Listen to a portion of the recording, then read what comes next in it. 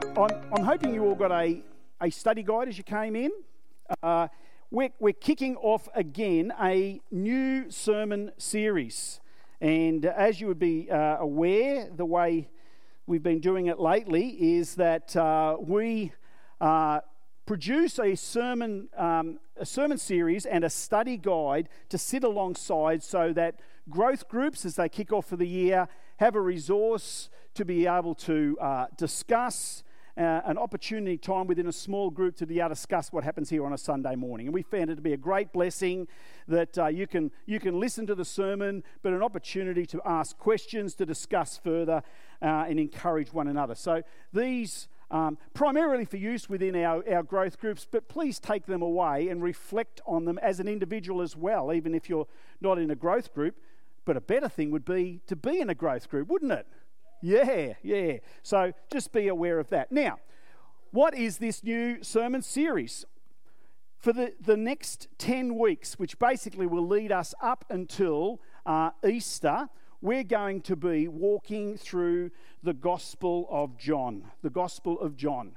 So this is where we're going to be spending our time for the next 10 weeks. We've titled this sermon series, A Light in the Darkness. And if it's not already apparent to you, it will be as we go along. John, the Apostle John, loved the analogy of the light. And so we've termed this A Light in the Darkness. Now, the question you could ask is, well, why John? Why the Gospel of John? And I could answer that by saying, well, why not? We've spent some time in the Gospel of Mark previously and other books. If you don't know, the Gospel of John is quite different to Matthew, Mark, and Luke. Matthew, Mark, and Luke have got a lot of similarities which focus on the story of Jesus, his life and his activities and what happened. And that's an incredibly important part to see this story of the ministry and the life of Jesus. The Gospel of John was written afterwards, and John probably had access to Matthew, Mark, and Luke, and it's almost like for John, as an apostle who talked with Jesus, who walked with Jesus, who travelled with Jesus, had this insight that it's almost like filling a few of the gaps of the other three Gospels. And it seems to focus more on the words of Jesus, whereas the other three Gospels tends to focus on the activity. If any of you have had those, anyone got a red letter Bible? The red letters are the words of Jesus. If you have a look through Matthew, Mark, and Luke, you'll see words of Jesus here and here. In John, it's just half of the whole Gospel of John is in red because it's just focusing so much on the words of Jesus.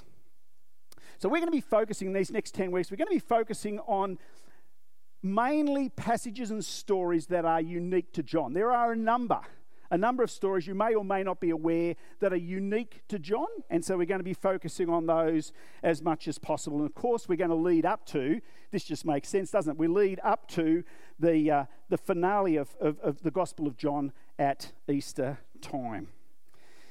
So we've called it The Light in the Darkness, which is a common metaphor of John. So today, it's not going to be a surprise to you where we're going to start this sermon series. We're going to start it in John chapter 1. How about that? So if you've got your Bibles with you, we're not going to put the whole passage up on the screen. So I encourage you to read along in your Bibles or tablet or whatever. John 1, verse 1 through to 14. In the beginning was the Word, and the Word was with God, and the Word was God. He was with God in the beginning. Through him all things were made. Without him nothing was made that has been made. In him was life, and that life was the light of all mankind. The light shines in the darkness, and the darkness has not overcome it.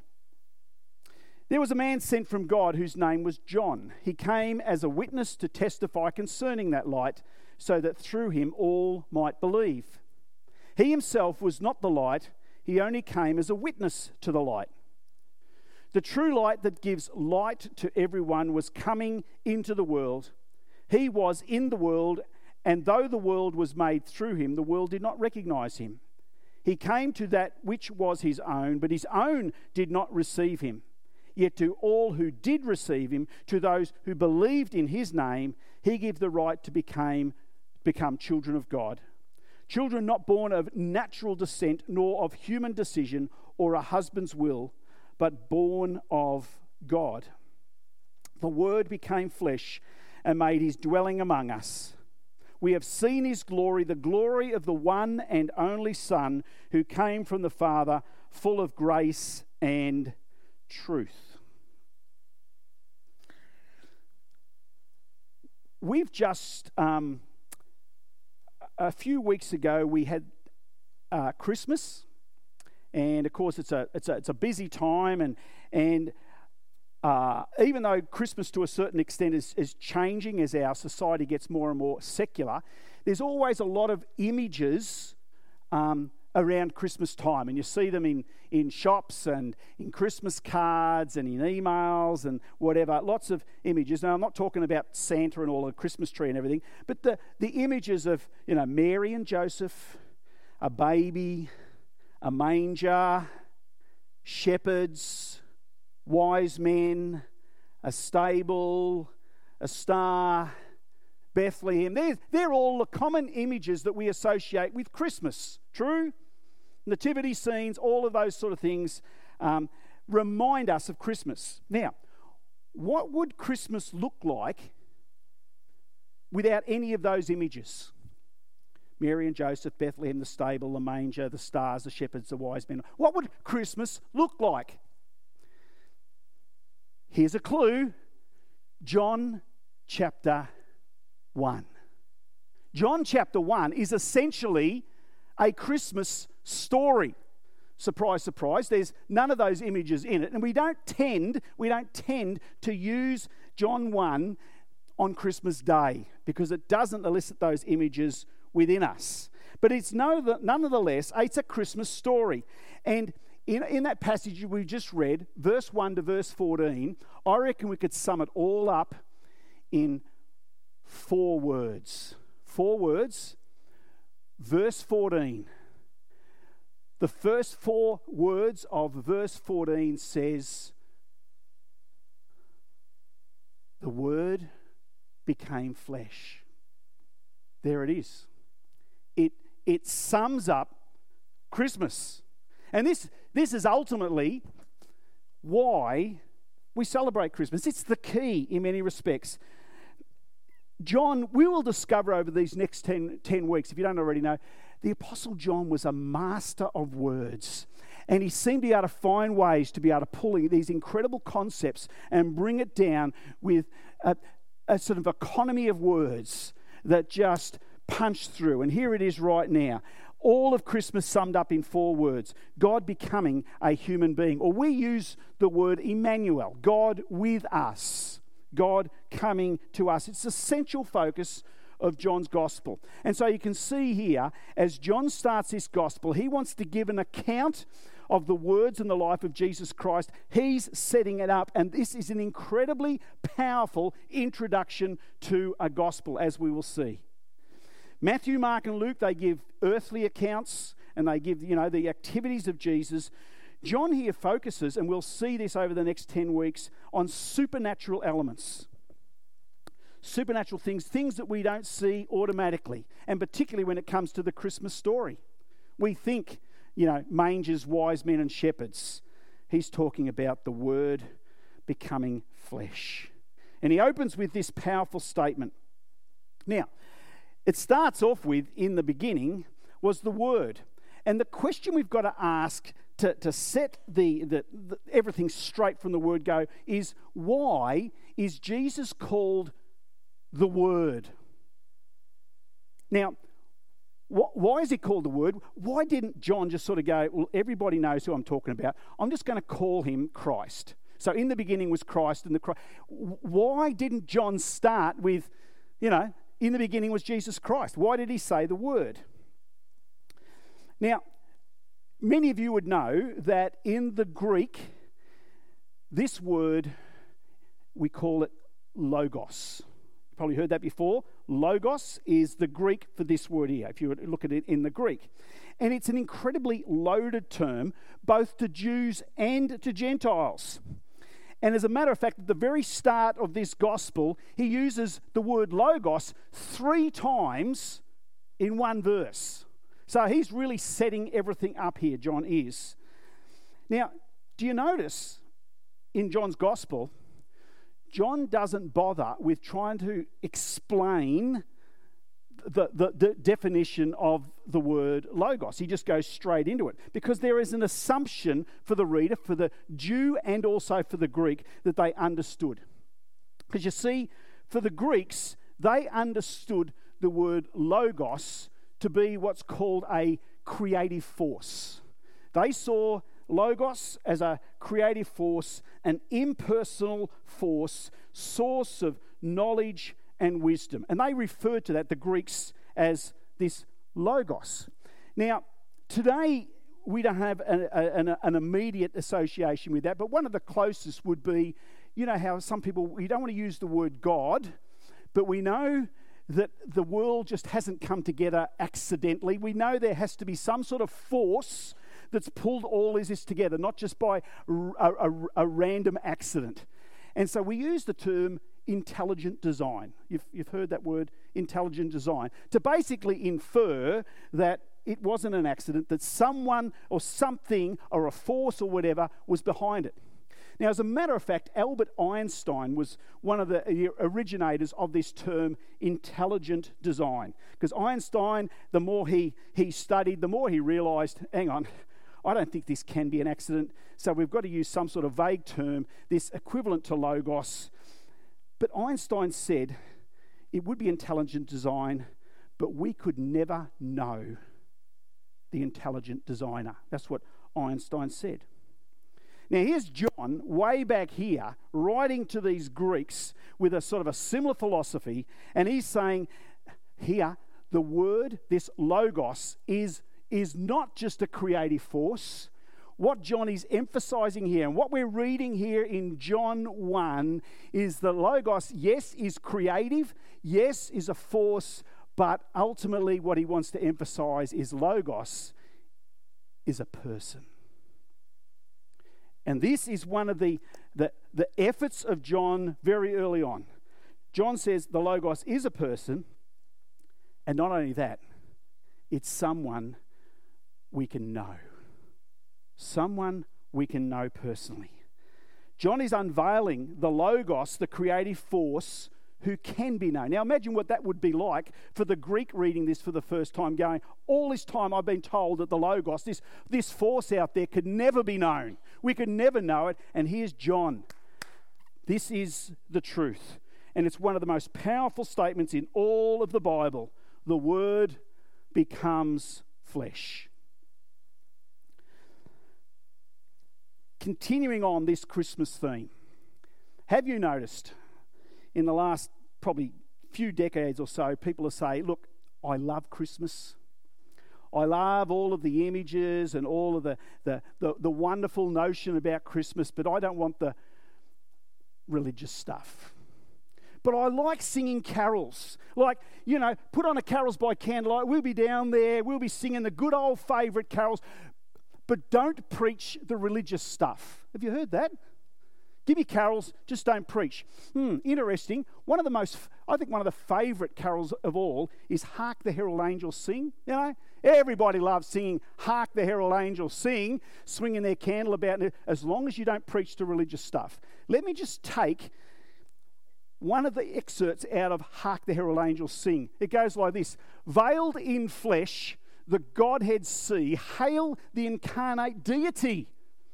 Pleased with us in flesh to dwell, Jesus our Emmanuel, God with us. But John, just don't preach it, will you? We can sing it, but don't preach it. This is essentially John chapter 1. Can you see that? The Word became flesh. And millions of people sing it every Christmas time and have no idea. One of the most powerful statements sung in a carol. God came to us, and this is straight out of John chapter 1. So let's go back to John 1:14. I'm actually sort of using this, the final part of our passage, I'm actually using as the exclamation mark. The Word became flesh. And so we focused on that first part. Let's have a look at the second part. And made his dwelling among us. He dwelt amongst us, amongst mankind, amongst our people. Now, here's the key in all of this. He didn't dwell amongst us as a vision or as an apparition or as a ghost. He dwelt amongst us as a physical person, flesh and blood. 33 years of his life, he dwelt with us. As a matter of fact, the Apostle Paul in Colossians reinforces this point. In Colossians 2 verse 9 he says, "For in Christ all the fullness of the deity, that's the God, lives in bodily form." Think on that one for a day or two. The fullness of God in a body. No reduction in deity, no reduction in humanity. This is the Christmas story. The Word became flesh. Okay, so verse 14, we've established that this is what John is focusing on. Now let's have a look at the previous 13 verses in John chapter 1 and see how John builds this argument up to verse 14 where he says the Word became flesh. So, now you've got your study guide with you, so this will help you along, because if I skip through this, there's information there in your study guide that will help you through. I'm going to focus on 3 commonly known conditions about Christ that is developed within John chapter 1. And the reason why the Word became flesh is by virtue of these 3 conditions. And the first one is this: it's by virtue of his pre-existence. Pre-existence. What does that mean? Now, that's so if it's written in your study guide there, just in case you can't keep up with that. So let's go right back to the very beginning of this passage. John 1, verse 1, it says, "In the beginning was the Word." Now, first you've got to ask is, beginning of what? Beginning of the New Testament, beginning of the Old Testament, the beginning of, these people or that people, or beginning of what? Was it like once upon a time? Like, where's the beginning? The beginning of everything that exists, everything that we see, everything that we know. And so here it is at the beginning, Jesus was. Jesus was at the very beginning. That's what John 1 emphasises. He's not a created being. Since time began, he was. John emphasises that point. And this is what's called pre-existence. He existed before the beginning. John doesn't say at the beginning the Word came into existence. He doesn't say that. Very carefully, he doesn't say that. There's others, and there's a number of belief systems out there that believe that Jesus was created by God. And this denies Christ being God. As soon as something is created by God, it can't be God. If you create something, that doesn't become you. So this is so important. Jesus Christ is not a competitor to God. He's not an add-on to God. He's not created by God, and he's not another God. He is God. John chapter 17 verse 5. Jesus is coming right to the very end of his earthly ministry, and the pressure's on. He knows he's going to be arrested any moment. And so these words, as a prayer, are incredibly poignant at this time. John 17 verse 5, Jesus says in a prayer, "And now, Father, glorify me in your presence with the glory I had with you before the world began." So before the beginning. So what happened before Genesis chapter 1? Jesus. He was there before then. This makes this very, very clear. Pre-existence. The pre-existent condition of Christ is he's outside of creation, he's before creation, he's eternal, and therefore he is God. The next condition I'd like to talk about, so we talk about the pre-existence. Now we're going to talk about the coexistence. This is where it gets really interesting. Look at the second half of verse 1. The second half of verse 1 says, and the Word was with God, and the Word was God. That's awkward, isn't it? How do you explain that? Now, if you came along here and you thought, oh, finally John's going to talk about the Trinity, and finally John's going to explain it in simple terms so we can all explain it and all have a complete understanding of the Trinity.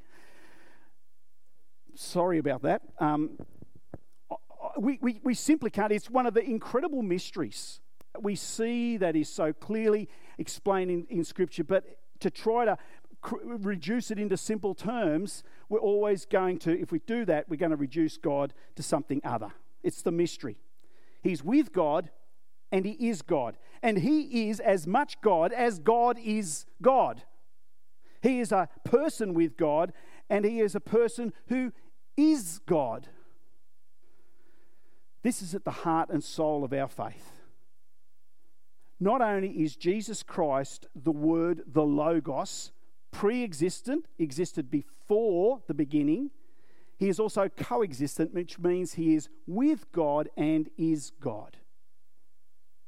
This is what John is saying. I'm not twisting words, I'm simply explaining what is written here in John chapter 1, verse 1. Now, let's go to the third condition, and that is this one. So, Jesus is pre-existence, His coexistence, and now His self-existence. Self-existence. And this is the substance of the deity, His nature. Now, you're going to ask the question, where do we find self-existence? Well, let's work our way down to verse 4. John writes, John chapter 1, verse 4, he says, in Him, that's Christ, was life.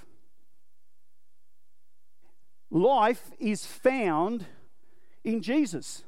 It doesn't say that Jesus carried the life of God. It says in Christ is life. Not just physical life, but all of life. Physical life, supernatural life, the life we see, the life we don't see. Jesus didn't receive life from another source. He possesses life, and it's foundational to the Christian life.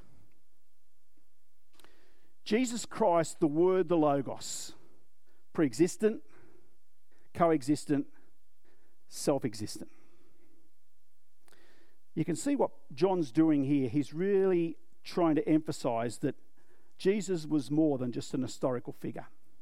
Now, I want to talk about two terms that is helpful to understand if we're going to get a grasp of John chapter 1. And the first one is this: creation is becoming and God is being. Now, you may have heard these terms and used in various contexts. All creation is becoming. In other words, what's happening is it's moving from one state to another state. I'll give you an example. Did you look in the mirror this morning? You didn't look in the mirror? Have a look in the mirror. See how you're going. Like, has much changed over the last 10 years? None at all. None at all. We are becoming because we don't stay the same. Sorry to burst your bubble, but we are changing. Okay? And so this is what becoming means. We don't stay the same. Look at your house. Beautiful house. What's it going to be like in 50 years' time? It's becoming. Unless you've got an expert art at renovations. Look at your car. Classic example of your car. I just love a brand new car. How long does a brand new car stay brand new? From about the moment you drive it out of the dealer, isn't it? And from then on, it's becoming. Look at your garden. You love to plant all these new plants and everything like that and see them grow, but they are becoming. They don't stay the same. Wouldn't it be great if a garden just stayed in its maintained position of perfection for... It doesn't. It's becoming, and that's creation. Have a look at any part of creation. It's not being, it's changing from one state to another. Compare that to God as a being. He is God, not changing and complete. Now, this is really, really important because there are a number of belief systems and even a number of probably pseudo-Christians who believe that, and in some ways to solve the problem of evil. You know, we've got this problem that bad things happen, and why does God, who is so loving, allow bad things to happen to people who he loves? It just seems to be a dichotomy. Why does that happen? It shouldn't happen. So therefore, I'll solve in my mind that God doesn't know everything. He's sort of working it out as he goes along, and he goes, oops, there's a bit of evil happening. I'll work towards solving that problem of evil. So God is continually knowing and changing in order to address the evolving evil within our world. Now, that's a belief system. Now, I know we don't believe it, but we're tempted to believe those things to sort of resolve the problem of evil, that God is continually working things out in our lives in order to address that problem. But that basically says that God is not a being, God is changing in order to address the surrounding situation around us. Well, I think John makes it quite clear that God is a being, he's unchanging, he's complete. Nothing needs to be added to God. The Bible says that God is being complete in knowledge. John doesn't finish here.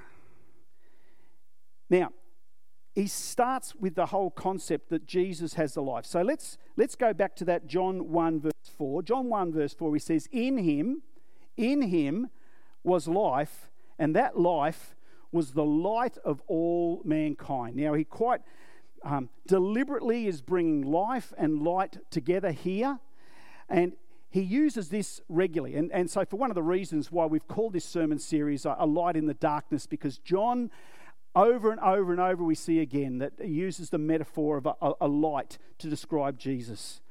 If we go to verse 5, we read that the light shines in the darkness, and the darkness has not overcome it. Similar construction as he's writing this is as to the Word and God. The Word was with God and the Word is God. We've got life and we've got light. The life is with the light and the life is the light, and so it goes on. Similar construction, with and is. And this is what Christ brings. And I think one of the wonderful illustrations of a light is its power. And you could ask the question, which is more powerful, light or darkness? And to a certain extent, it doesn't matter what size that light is. If you bring a tiny, tiny little candle in a pitch black room, what does that small candle do to the light? And it's a powerful illustration of Jesus overcoming darkness. Even a small candle. Now, we move on again. I'm going to move on reasonably quickly on to verse 6. John writes, there was a man sent from God whose name was John. Which John's that? Now, it gets a bit confusing because we've got the Apostle John writing this book about John the Baptist. He came as a witness to testify concerning that light. So he became aware of the light of Christ so that through him all might believe. He himself was not the light, John the Baptist, not the light, but he came as a witness to the light, to show people that one was coming greater than he, the light of the world who would overcome the darkness. He pointed to a larger light. Verse 9 and 10, we read, the true light that gives light to everyone was coming into the world. He was in the world, and though the world was made through him, the world did not recognize him. The pre-existent, coexistent, self-existent, holy God, bringing life and light into the world. Now, you might have this from time to time, and some people may say, prove to me that Jesus is the eternal God. Prove to me that he is the eternal God. Now, what proof is there? Someone will say, well, Jesus did miracles. Well, see, the apostles did miracles, didn't they? Now, I know they did it in Jesus' name, but there's been plenty of miracles. So I don't think that that's enough to merely point to the fact that Jesus did miracles. The main proof that Jesus is the eternal God is what we find in John chapter 1. And so if we were to go, say, John chapter 1, verse 3, we read this. John says that through him all things were made. Without him nothing was made that has been made. Now, you've either got to accept that or you've got to throw the whole Bible into question. The sole evidence for Jesus being the eternal God. Now, you could sort of say, well, that was just John's opinion. Okay. What does the Apostle Paul have to say about this? Well, how about we go to Colossians chapter 1, verses 16 and 17. And if you thought John's statement was powerful enough, what about the Apostle Paul? He says, for in him, that's Christ, all things were created, things in heaven and on earth, visible, invisible, whether thrones or powers or rulers or authorities, all things have been created through him and for him. He is before all things, and in him all things hold together. Now, there's only one description, there's only one solution for who can fit that description. Only one, and that is God. True? No created being can fit that description, can they? So therefore, Paul makes it quite clear as he emphasised what John has to say, that Jesus is God. Proof that Jesus is the eternal God. But here's the interesting thing. Not just created by God, equal to part of God.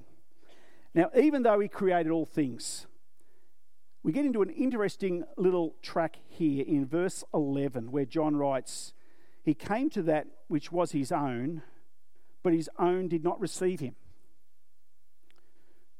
The Word who became flesh, the one who holds everything in his hands, came to be amongst us, Emmanuel. And he's referring here, John, to the Jews. They rejected him.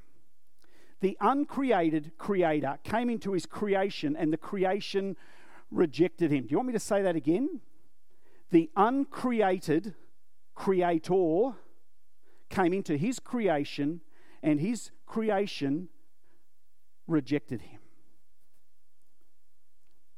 This is John's testimony. The proof that Jesus is the eternal God. All creation is made through him. But John doesn't stop there and just sort of say, well, look, he made everything, there's enough. He goes on to a far more personal argument. The second proof that Jesus is the eternal God. The first proof, Jesus made all things. Second thing is, he is making all things new in us. His spiritual creation.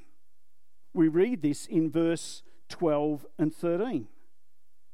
John says, yet to all who did receive him, to those who believed in his name, he gave the right to become children of God.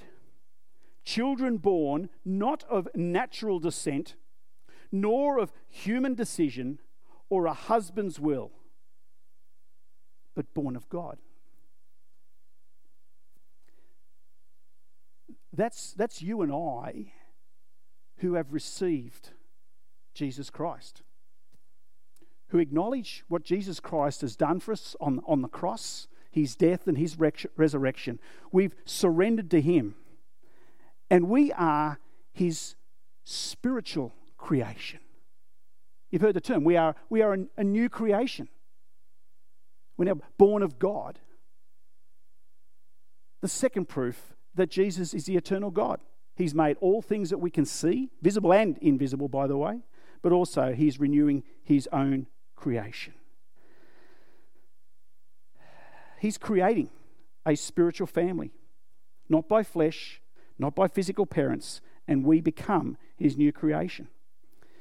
And John makes these powerful statements regarding the deity of Christ, regarding the humanity of Christ, regarding his physical creating act, and regarding his spiritual creating act. And we're only in chapter 1. Who's looking forward to the next 10 weeks?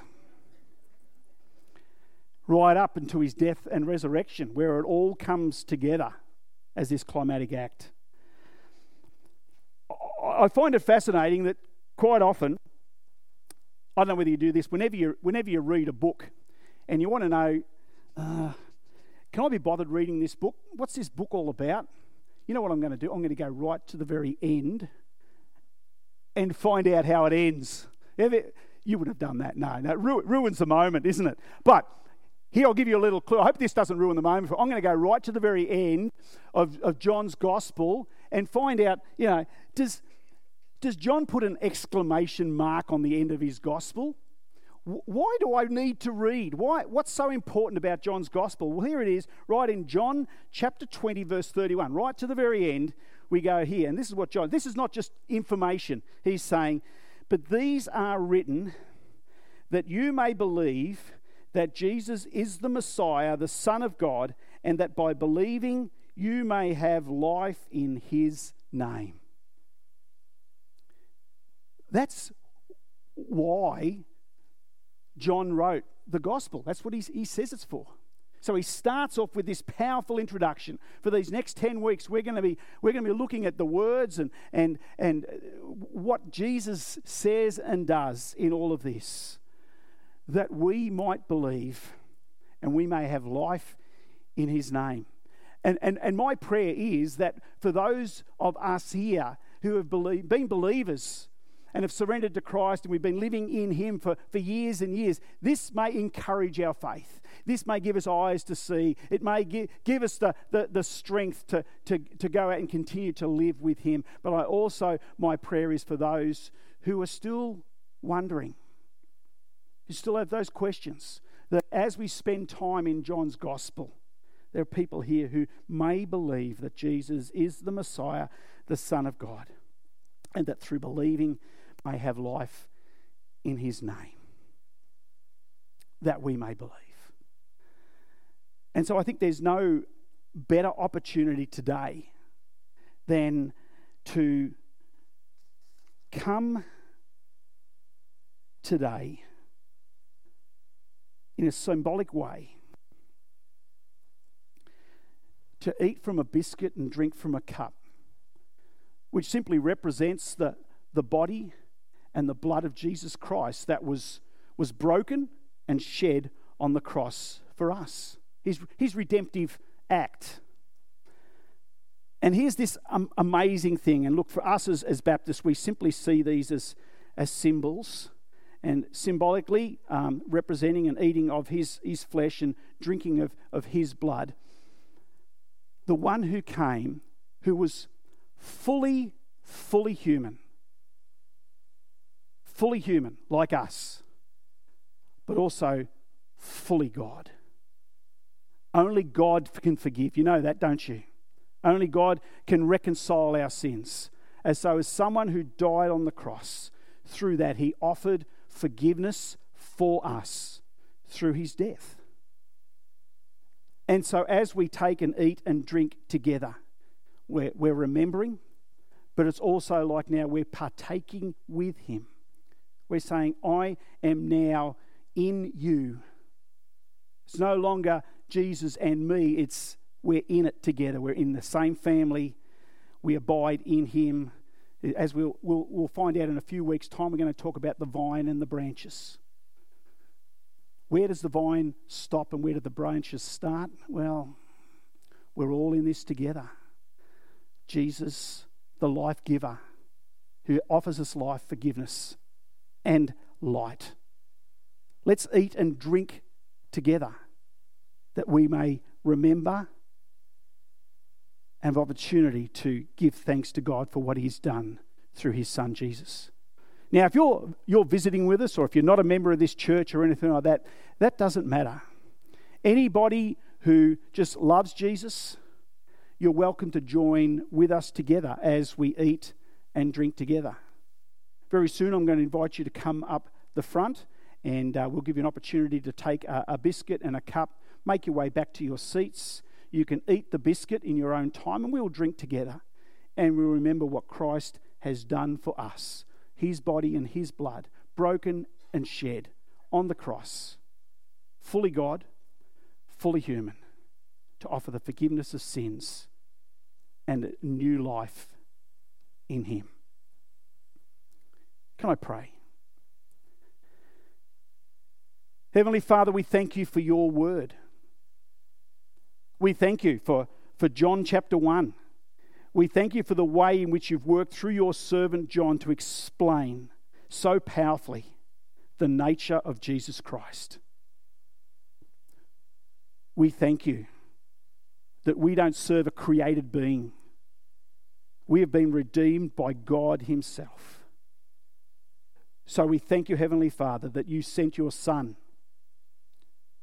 to die for us, that by accepting this, surrendering to you, we may be one of your most powerful expressions, a supernatural new creation. We thank you for all that you have done. And we pray this in Jesus' name.